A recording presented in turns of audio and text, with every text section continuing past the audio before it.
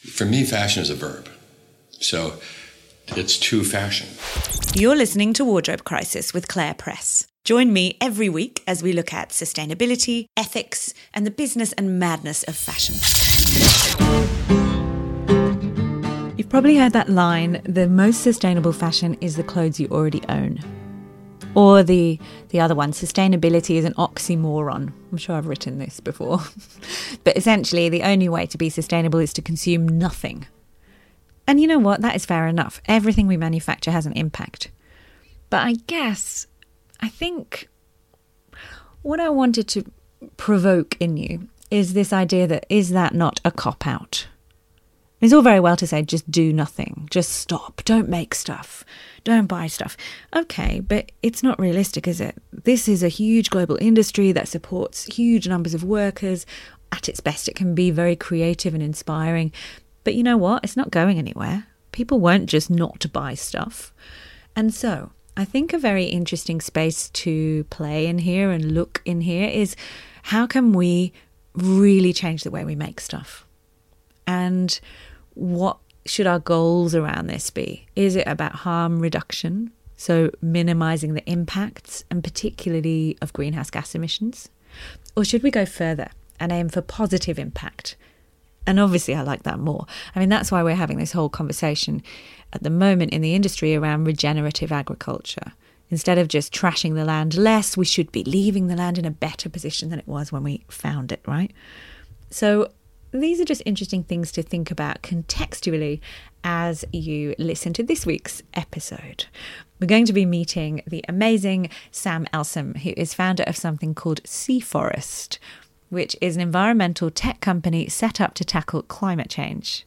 And they're basically on a mission to decarbonize agriculture by feeding a special seaweed supplement to livestock. And actually it reduces their methane emissions. And I'm sure you are aware that greenhouse gas emissions are not just carbon dioxide. Also methane plays its part. How does it all work? You're about to find out. But I should just say that if you haven't listened to last week's episode, this is like a two-parter. This is the second half of the story. So last week I was in Tasmania visiting a really beautiful property called Kingston and talking with the wool grower there, Simon Cameron. And this episode, again, is recorded on my trip to Tasmania with MJ Bale. Both Kingston and Seaforest are working with this Australian menswear brand to really try to push it when it comes to insetting in their own supply chain. So instead of just buying a bunch of carbon offsets, which is what the industry standard is when it comes to aiming for carbon neutrality, we'll share some definitions in the show notes if you want to be a nerd and study what all this means. But basically, what the industry does mostly when it tries to make good on its carbon goals is carry on as normal, but then compensate. So they emit stuff from their factory, fine, they measure that, and then they buy a bunch of carbon offsets to make up for it elsewhere. But the really kind of good stuff is where a brand says, no, that's not enough. We're going to really think about ways to reduce our impact within our own supply chain. And that's what this is. So I think you're going to find it very interesting. Sam's fascinating. I loved going down there and learning about the seaweed. Fun fact. In Australia, we have 14,000 species of seaweed. There's more biodiversity here than anywhere else in the world when it comes to seaweed. And yet, we have next to no seaweed industry at all. Well, until now. Let's go down to the seaweed farm with Sam Elsom. Take two. Welcome to the Wardrobe Crisis podcast, Sam Elsom. Thank you very much, Claire. It's lovely to be here. Well, it's very lovely for me to be here because I've come on an adventure to visit you at the Seaforest headquarters. Set the scene for us. Okay, we're on the southeast coast of Tasmania on Palawa Pakana country of the Lutruwita, which is a traditional word for Tasmania. It's a beautiful little town called Tribunna, which is the native word for a little Tasmanian native hen that used to be here a long time ago, yeah. We're just inside a beautiful island called Maria Island, and we have about a 5.5 hectare site here where we're running a seaweed operation. All right, I wanted to start by asking you to tell us a magical thing about seaweed. Well, seaweeds are amazing organisms. They're incredibly complex, but they synthesize all of these incredible compounds from the seawater, from the ocean. One of the things I think a lot of people don't realise about seaweed is just how quickly they grow. Yes. Unlike land-based plants where only the leaves on trees photosynthesize and the nutrients come up from the earth through the soil, through the roots. With seaweed, the entire organism is immersed in carbon and nutrients and the sunlight which it penetrates the water is all that the seaweed needs to grow. So the entire organism is always photosynthesizing, and such they can grow up to 30 times faster than land-based plants. So incredibly fast growing. Could it be up to 1 metre a day for some? I think I read that somewhere. Sounds mad. It does, yeah. So that's a native seaweed called Macrocystis. That is the fastest growing plant on the planet. So yeah, up to 1 metre a day. Well, when I just said I read that somewhere, I hadn't even made the connection. You just showed me vats of that guy who is, well, I'm going to say the great kelp forest. It is seaweed. the giant kelp, yeah, the giant and endangered kelp around Tasmania. So yeah, but that's a really important species of seaweed. If listeners have watched this very beautiful film on Netflix about the octopus, what's it called? My Octopus? My Octopus Teacher. My Octopus Teacher. Oh, it made me cry. It's amazing. But you will see the giant kelp forests in that film, and they are like amazing underwater forests with these huge plants, aren't they? Incredible. They are, yeah. They form they're actually the foundation species of giant kelp forests because they form the canopy. They grow really quickly right up towards the surface of the water, of the ocean, and then form a canopy which protects the light penetration and then supports all sorts of biodiversity underneath. And so they're really important. And the loss of the giant kelp has actually changed the ecosystem and the natural ecology of kelp forests underwater and around Tasmania. We're here to talk about another kind of seaweed that you're cultivating. But before we do that, since you just mentioned it, you just told me an amazing fact about the giant kelp around these parts and how it all disappeared in the 60s, 70s. What were they using it for?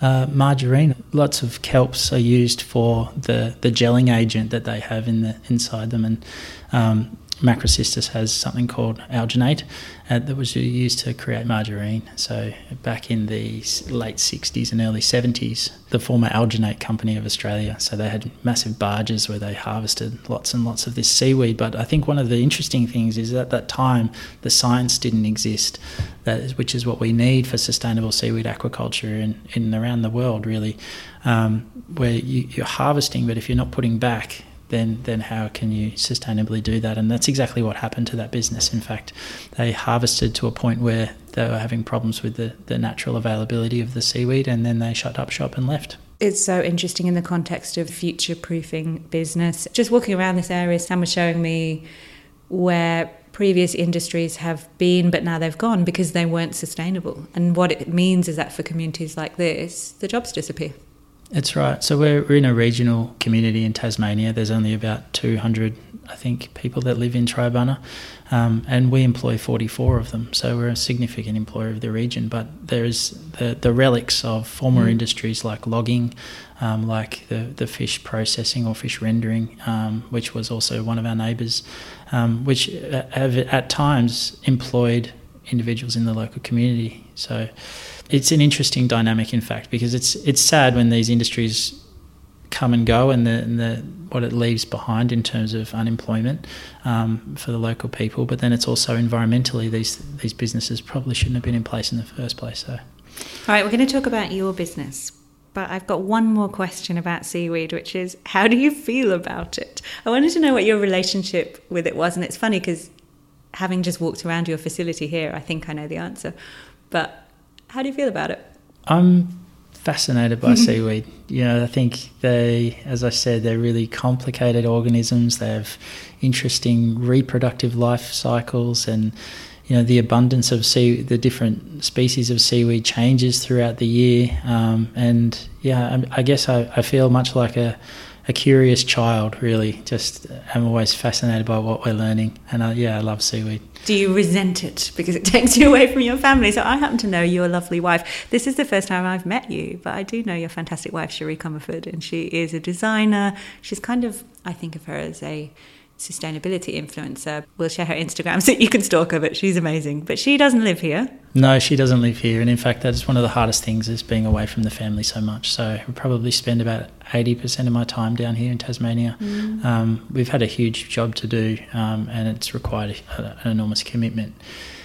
But, the entire family, it's not only Cherie, but we've got 2 children as well who I adore, and they're at fantastic ages at 9 and 11, and it's hard being away from them, but they also share our commitment to trying to address what we can around emissions reduction. And so whilst it's hard for the family, I think that they recognise the importance of what we're doing while we're here. It's a lot, though, to be a person who's going to build something. You have to make sacrifices. I reckon lots of our listeners will relate in different ways, but when you create something and you run a business, you have to give stuff up. And in your case, you're giving up time with your family, being around your friends and where you live, because you live in Sydney, right? We've moved to Byron Bay, actually. Oh, have you? Yeah. Because through COVID, I wasn't able to travel back and forth. So we've made huge sacrifices to make Sea Forest work. And I think, I wouldn't be able to do this business if it wasn't for the support of Cherie. Being away from the kids is really challenging, but she keeps our family unit together and she supports me endlessly. So that's super important. So you don't resent the seaweed? I don't resent the seaweed. And I had this unwavering belief that we would be able to achieve the results that we have. I recognised that we had a 2-year journey of science and R&D without really understanding if there was a commercial pathway here, and that was challenging. But I've always just believed in the fact that we were going to be able to reach our goals. All right, fantastic. Let's talk about what you're doing here. Just tell us briefly, what is Sea Forest? So Sea Forest is a business building a sustainable seaweed aquaculture industry in Tasmania around the cultivation of Asparagopsis predominantly as a livestock feed supplement. Asparagopsis is a native red seaweed which was discovered by the CSIRO back in 2016 when they were feeding 30 different varieties of seaweed to cows to see the impact it would have on methane abatement. And there's a surprising discovery that this Asparagopsis could virtually eliminate methane emissions from a very small dietary inclusion. So just 30 grams of seaweed could stop an enormous amount of methane. How do you know it's safe, and how small are those quantities? So it's 0.2% of the animal's diet, so a tiny amount.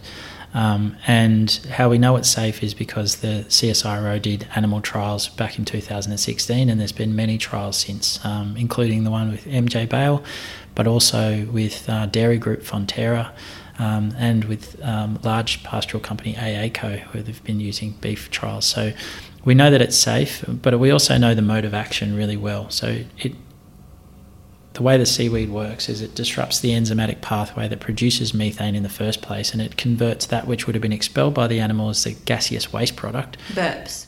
Essentially. Farts. Both? 90% burps and 10% farts. Okay, yep. 90% burps, 10% farts. Good.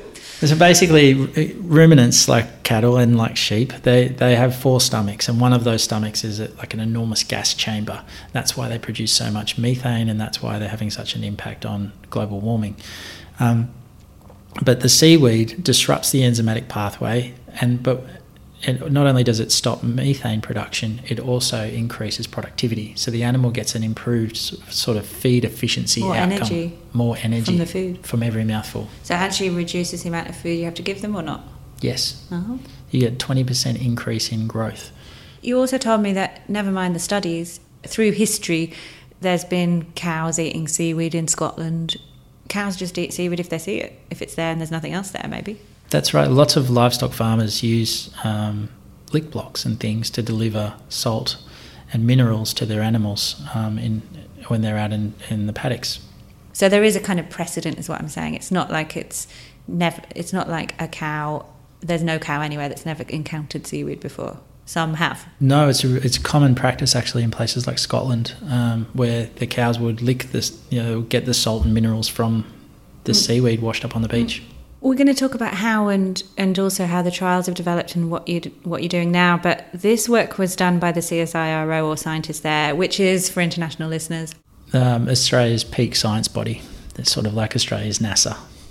They had figured out that the seaweed could be used to potentially reduce emissions from livestock, but there was no commercial production in this country, right? That's or in right. any country. Yeah, that's right. So it was a seaweed that didn't have a lot of interest really until they'd done that science. And absolutely remarkable outcome at the time, had this enormous bottleneck, and it became both our challenge but also our opportunity at Sea Forest is to develop the methods for cultivation and therefore the industry scale supply. We have about 26 million cows in Australia and even more sheep. 26 million people? Yeah, it's interesting. Shut up. I didn't know there were that many cows. So there's almost, there's a cow for every person. Practically, yeah, that's right. And so, beef is a huge industry, predominantly an export industry, but it produces about 16% of Australia's emissions each year through enteric methane. But we're going to also talk about sheep and wool. And last week I went to see, if you listened to last week's episode, fantastic. If not, go back and listen, where I interviewed Simon Cameron on his wool growing property Kingston, and you've been working with him to use the seaweed to reduce the emissions from sheep, and just finished a small trial there, right? Yeah, that's right. Simon's a true pioneer and an absolute legend. He's I think a third generation sheep farmer here in Tasmania, and he was really keen from day one to use our product. And I take my hat off to Simon, because he every single day, he would wake up and make sure he fed his sheep our seaweed smoothie, it was at the time, to ensure that he was having the maximum environmental impact. So it's fantastic to be working with people like Simon. I do have one more quick question for you, which is, what would you say to the vegan argument, which would be we should just stop producing meat or products from animals, wool, etc.? If you listen to climate scientists, we have until 2030 to reduce 50% of our global emissions. We have over 1 billion cows on the planet, and those cows are producing CO2 equivalent every year through methane emissions. So my answer to that is that we're still going to have the impact of emissions, and we need to find solutions in the next 10 years. What sort of impact can it have? Have you got goals around how much methane reduction you want to see? We do. Methane has 28 times the warming impact of CO2 in the atmosphere. It has a shorter half-life in our atmosphere, so it doesn't last 100 years like CO2 does. We'd like to get to, in the next 4 years, achieving 1 million tonnes of CO2 equivalent through methane abatement. What have you done so far? This year we'll do around 200,000 tonnes of CO2. That sounds good to me. I've got to say, it's really hard to visualise because we can't see these emissions. It's so when true. you say 1 million tonnes, I go, that's a lot, is it? What? Well, it's a long way from what we need. In Australia alone, to halve Australia's agricultural emissions, that means reducing 55 million tonnes. And actually, I've just been out there. Simon is walking around that station on his own. Of course, he's got help, but he's going down there doing this stuff. It's not like this is an enormous commercial operation. He's going down there with the feed and he's feeding the sheep. Every day in his gumboots, that's right. In the middle of winter too, and we get some harsh conditions down here in Tasmania. It gets cold. You got to be tough. Yeah. You're not. You're from Noosa. I'm climatising. For international listeners, Noosa is known for its fantastic beach, and I took my mum there once and we went swimming and the water was like a bath. She was like, what? Australia's amazing. It's like a warm bath. Not here. No, not here. It's quite cool, but I've grown to love the environment. I love nature. There's so much on offer in Tasmania, I think, from mountain bike riding to rock climbing and the walks of national parks. It's an amazing place. So, 2 days ago, a mad cyclist by the name of Two Dogs, you need to see a picture of this man, and Matt Jensen, who is the founder of MJ Bale, the Australian menswear label that is partnering with both Sea Forest and Kingston to produce what they're calling zero emission wool, which is grown on the Kingston farm, and then it's going to be processed and spun and knitted in Geelong, or outside of Geelong in regional Victoria, into these knits. Anyway, this guy, Two Dogs, and Matt Jensen began the first leg of moving this wool from Kingston. They're going to take it to the Bass Strait. Where Two Dogs is going to sail the boat, I believe, well. Yeah. And then they're going to take it across the Bass Strait, and they're going to cycle it to Geelong to be spun and knitted. It's nuts.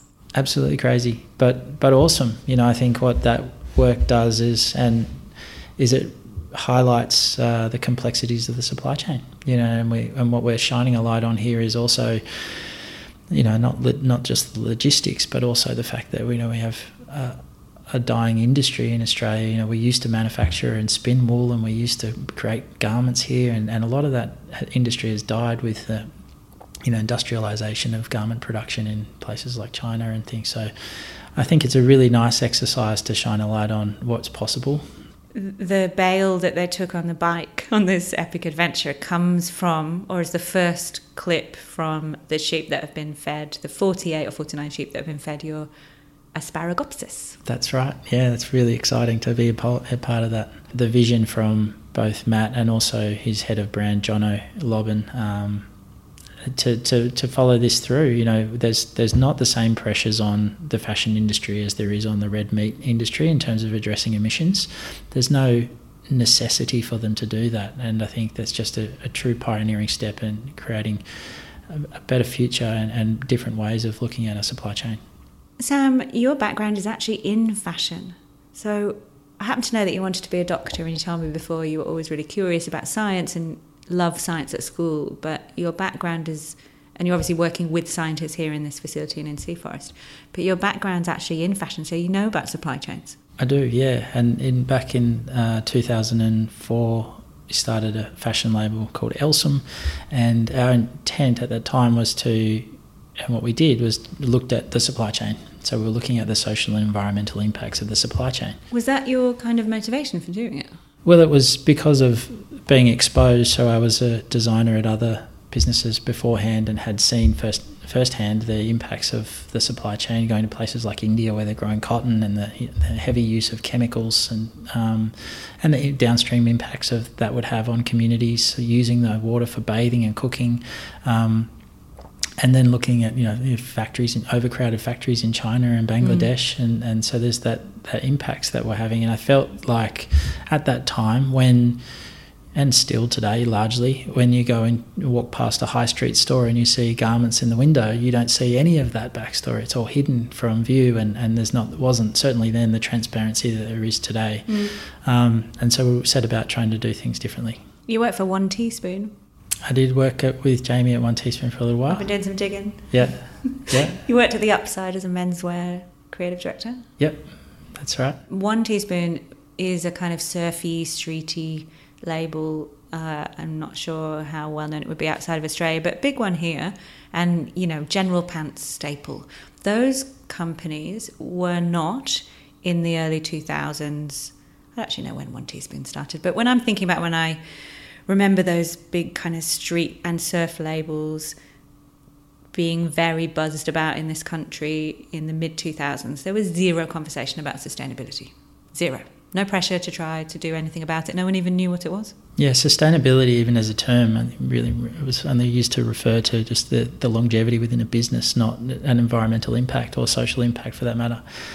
So it was hard. I think we were pushing uphill somewhat because it also meant, in order to validate and be involved in the supply chain meant putting heads in the business that others didn't have to, so where you could do a sketch on a paper and send a garment off to China and they would send you 300 or 1,000 of those garments back.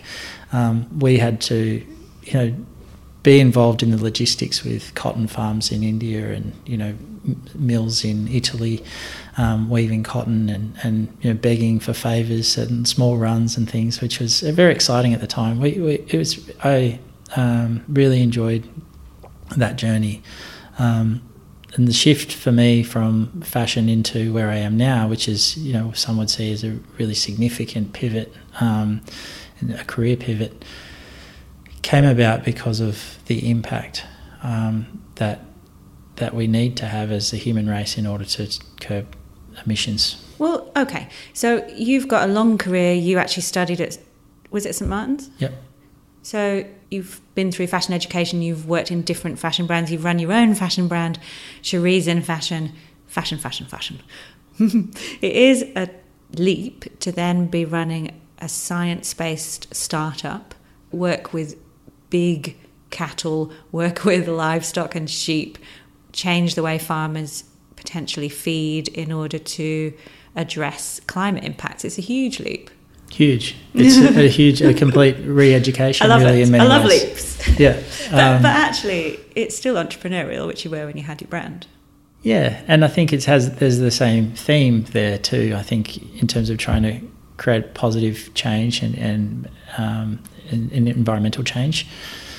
Is it Tim Flannery's fault? It's Tim Flannery's fault. He's to blame completely. We're both fans of Tim Flannery. I wrote the last book I wrote because of Tim Flannery. I went to Heron Island off the Barrier Reef to record an episode of this podcast with him. And it's episode 17, if you want to go back and listen to it. He is an Australian scientist, explorer, prolific author, and the founder of Australia's Climate Council. He's a dead set legend. He discovered 17 new species of mammals, including tree kangaroos who'd never been seen. He's amazing, and he's written some amazing books as well. And one of the great things that Tim can do as a scientist is to be able to distill down really complex reports into very digestible language. The reason why I said, I wrote a book because of Tim, not to talk about what I did, but to say that he's a kind of, if you talk about influencers, of course he's a serious scientist, but he is such an influencer. People meet him and change course because of him. I can think of more than one example. Lizzie Abegg, who is the co-founder of Spell, which is an amazing brand in Byron Bay, she changed her whole approach to business because of him, to put sustainability first. He is amazing, and he's dedicated a good portion of his life to advocating for climate change. So what happened? You heard him speak about the climate crisis or about seaweed?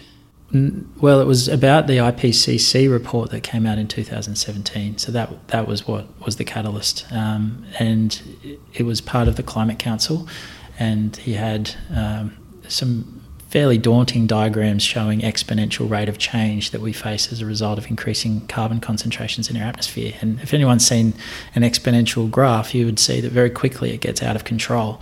And I was blown away because I think that as someone who's always cared and been concerned about the environment and known about climate change, I just wasn't fully informed at how acute the issue was and just what a finite amount of time we had to do something about it. And I think that was, for me, really the catalyst. And the good thing about Tim's message was that there was, at the very end, a sense of hope through potential solutions. And one of those solutions was seaweed. So in 2017, Tim published a book called Sunlight and Seaweed, in which he unpacks how seaweed could help us in the fight to draw down carbon. Essentially, if we were to cover, I can't even remember how many Australias we would need to cover in trees in order to draw down the amount of carbon that we need to. One of his big ideas was that we could use seaweed in the oceans. I think it comes back to the fact that seaweeds grow so quickly through photosynthesis, and that gives them the ability to capture carbon. And interestingly, we've done a lot of work in this space, and 40% of the biomass that we harvest from the ocean is carbon captured from the marine environment. And as a planet, our oceans have increased in acidity by 26%. When you say biomass, what do you mean? I mean plant mass, like the weight of the seaweed that we harvest from the ocean. Right. So I think what Tim was referring to there was the fact that seaweeds grow so quickly. So through photosynthesis, as we talked about earlier, they can grow up to 30 times faster than land-based plants, but they can also capture enormous amounts of carbon. He was talking about a potential future where large areas of the ocean could be used to cultivate seaweed in order to act as a carbon sink, to draw down carbon, and then the process would be, so they'd be grown on racks further down the ocean, but the process would be that then it would be cut off and sink down to the deep ocean where it would essentially be stuck there. What you're doing is you're harvesting it. And I think both have their merits. So Tim's idea is really future and big thinking. And that's what we need. That's how we inspire change. But our journey started with a native seaweed that had never been cultivated in Australia, and that's interesting in itself because whilst we here in Australia are one of the most biodiverse places on the planet for seaweed, we have more of the 14,000 species of seaweed here in Australia than any other place on the planet. Yet we have no seaweed aquaculture industry when we look around. Is that right? So what would aquaculture industry for seaweed look like elsewhere? Is it for food? Is it in South Korea? Where do they grow it? That's right. South Korea, Japan, China are the big ones. Norway as well. And they grow it for different reasons. There's, as I said earlier, there's toothpaste. There's paint. Are they using the? They're using the gelling agent, alginate. But also for edible markets. So wakame, nori that we use when we have sushi. There's lots of different purposes, but they're predominantly So it's about $11 billion industry globally, but most of those species are Northern Hemisphere endemic. So we're not allowed to grow non-endemic species of seaweed in our ocean anywhere in the world. And so this seaweed, Asparagopsis, that we grow is native to Australia, and so it gives us this huge opportunity to not only develop an industry but also decarbonise Australian agriculture by feeding it to livestock. So I said it was a huge transition to jump from fashion to this startup. How on earth did it happen? You can't just listen to Tim and go, right, I'm going to start a seaweed venture. That's true. I began to research after listening to Tim speak and feeling very inspired and moved enough to take action, keeping the day job, but at the same time researching how we could start seaweed farming. And it started as a concept, looking at what seaweeds we're allowed to grow in Australia, what are the fastest growing, what have methodologies for cultivation. And then I stumbled on this CSIRO work back in 2016 where they were feeding 30 different varieties of seaweed to cattle, seeing the impact that would have on methane. I picked up the phone and spoke to the scientist that was involved in that, and he explained to me the mode of action and the way the whole thing worked. And who is he? His name is Dr. Rob Kinley, and he introduced me to Professor Rocky Denise, who's the head of aquaculture at James Cook University and was responsible for introducing the seaweeds to the CSIRO science back in 2016. Rocky was very generous with his time, and it was really through Rocky's mentorship. Every time, I guess it would be every Friday, we would have long-houred conversations, and at the end of those conversations my inbox would ping with published literature, and I would have all of this reading to do over the weekend, and then I'd have more questions next week, and we just developed this relationship even though he was based in Townsville and at that time I was in Sydney. He was very generous with his time, and I think that helped develop my knowledge, gave me confidence in understanding better what we knew about seaweeds, what was possible, and what other people around the world were doing. It's still a very short journey to go from the idea to set up a startup to commercially grow this Asparagopsis, and then 3 years later you're doing it, you're working with commercial partners, you're doing it. Yeah, I think one of the great things that's happened with Sea Forest, apart from being a very lucky company, we have amazing individuals.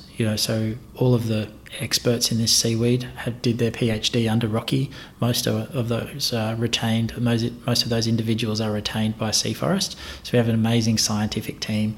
I was introduced through a mutual friend to Stephen Turner, who's a managing director. We have an amazing finance team as well. We have aquaculture engineers. We had research at 3 universities, at James Cook, at University of Tasmania, and also the University of Waikato. We divided and conquered, and we had this whole really quite exciting science journey of discovery through having almost like research sprints, which was amazing. So I think the success of the company has been down to the fact that we've got incredible people. We've built an amazing team. Just tell us very briefly, because it is complicated, how this particular Asparagopsis taxiformis operates. So all seaweeds are complicated organisms, and they have interesting reproductive life histories, which sounds really complicated, but it's not so complicated. Seaweeds are driven by 3 essential things, and those things drive photosynthesis, so light, temperature, and nutrients. And under certain environmental cues, our seaweed has a life phase where there are male and female plants that are attached to a coral or rock, and they will reproduce to create offspring that look nothing like the parents. So like 2 humans giving birth to a possum. And that I've looked at them in the tanks. They do not look related. It's true. So then that life phase... So how you explain it to your kids? That's basically the level of my scientific knowledge. We then grow that, so that life phase is asexual, and then under, again, very specific environmental conditions, then it reproduces and creates offspring which form back into male and female plants. So there's 3 cycles? That's right. There's 3 life phases of the seaweed, and originally biologists thought that there were 2 different varieties of seaweed originally. It took them quite a while before they realised they were the same. You just showed me the tanks next door. What are you doing in there? So we're growing one of those life phases called the tetrasporophyte, which is the asexual life phase. And that basically, that production methodology works through photosynthesis. So the tanks are filled with seawater. Seawater has all of the carbon and nutrients the seaweed needs to grow, and we have the sunlight that provides the last essential ingredient. This is really important because essentially 0 inputs. So you're not adding chemicals, you're not messing with what would happen in the open ocean, you're replicating conditions. And in lay terms, it's sun, nutrients, water. That's right. The interesting thing is that operation that you saw runs on seawater. So we pump the water in from the ocean and we use the water to grow the seaweed, but the discharge is more alkaline or oxygenated than the water that came in. And because the seaweed's taken it out. That's right. Yeah. And so the interesting thing is that as a planet, 71% of the Earth's surface is covered by ocean, and that ocean has increased in acidity or carbon concentration by 26% in the last 40 years. And so we need marine plants in order to reduce the carbon. But ocean acidification, that's a very scary climate impact. It's Absolutely. One of the reasons why the corals are dying. It is. And here in Tasmania, actually, as a result of the East Australian current, our waters are warming faster than other places in the planet. Is that right? Yeah. One of the interesting things as well, you mentioned earlier about how we can't grow enough trees anymore, but there are co-benefits with having large marine farms of seaweed. Well, no, we can't grow enough trees to mitigate the climate impacts because you would have to cover almost all the land we've got with trees. It's just not possible. That's right, but the ocean, which we have, I think the equivalent is about 30% of the Earth's ocean to capture. Is that right? All of the carbon. Yeah, so seaweeds are what are known as a 0 input crop for that reason. They don't require nutrients, and they don't require any fertilizers or pesticides, or they don't also rely on finite resources like fresh water for irrigation. So there's quite a few reasons why there's a strong argument for marine farming of seaweeds. But I think one other thing that's really important to mention is the co-benefit. So the seaweeds provide habitat, and so what we find is there's an abundance of marine life. So other fish and seahorses. If we were driving past and the forest was no longer there, we'd notice. But with the ocean, all the changes that are happening are beneath the surface, and particularly in a place like Tasmania where the waters are cold, not enough individuals are really noticing the changes. And it's really only in recent years that the University of Tasmania has taken a real focus on this. And one of the key things, I think, is the loss of giant kelp forests around Tasmania, and I think we're just starting to realise the impacts of our activities. Before we finish, I'll just ask you to tell us what you're doing with that as an extra part of Sea Forest. Yeah, so one of the amazing things of having a world-leading science team is that we've been able to close the life cycle of many varieties of seaweed, not just Asparagopsis, and because we have so much biodiversity down here in Australia, there's a lot to be explored. And one of the key species was the Macrocystis, which is the giant kelp, and we've been able to grow 250,000 of these tiny little giant kelps for the first 3 months of their life and onto little pebbles, and we gave them to a team of researchers at the University of Tasmania where they were able to restore a hectare of giant kelp forest at Fortescue Bay down here in Tasmania. So it's amazing. A new frontier of restoration or conservation. All right, we've run out of time, but I did tell you before we pressed record that I'd done some research about you, so I'm not just asking your wife, so I know all kinds of things about your past, e.g. that you wanted to be a doctor. And I know from a Stab magazine profile in 2016 that you used to work in Redfern, which is where I live, that actually lots of things were gleaned from this. But if you will allow me, I'm going to come back to the end of this profile, which is pretty old. Stab magazine is a surf magazine, by the way. I'm married to a surfer, that's why I'm into it. But at the end, they asked you for some tips for success. Do you remember? I don't remember. You said, do what you love, be unique, don't be defensive, accept criticism, critique your own work, and every day think, how can I be better? That was good. Wow, that seems insightful. So let's finish on that. How can Sea Forest be better?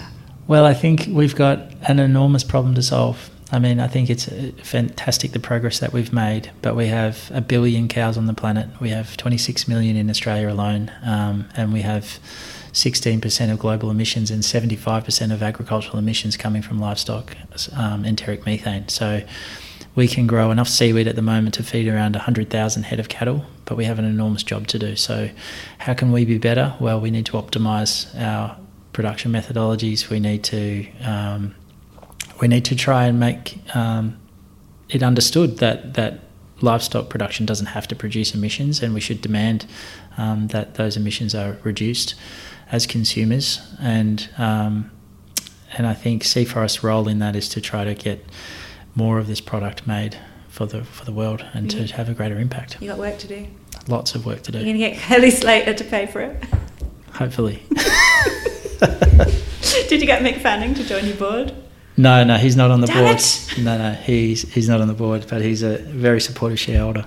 Good on you. This has been fun. Thank you very much. Thank you very much, Claire. Thank you for listening to Wardrobe Crisis. You can find the show notes for each episode and read our magazine over on our website, www.thewardrobecrisis.com. And that's where you can also sign up for our free sustainable fashion newsletters. I hope you've enjoyed the show. I'd love you to help us spread the word. Tell a friend, share on social media, or leave us a rating and review in Apple Podcasts. It really helps new listeners find us on the app. You can get in touch with us on social media. The show is on Instagram @The Wardrobe Crisis, and I'm on there too. And on Twitter, I'm @Mrs. Press. My friends all feel that I'm carrying a still. I tell them all that they are wrong because I love you, because I love you, because I love you, because I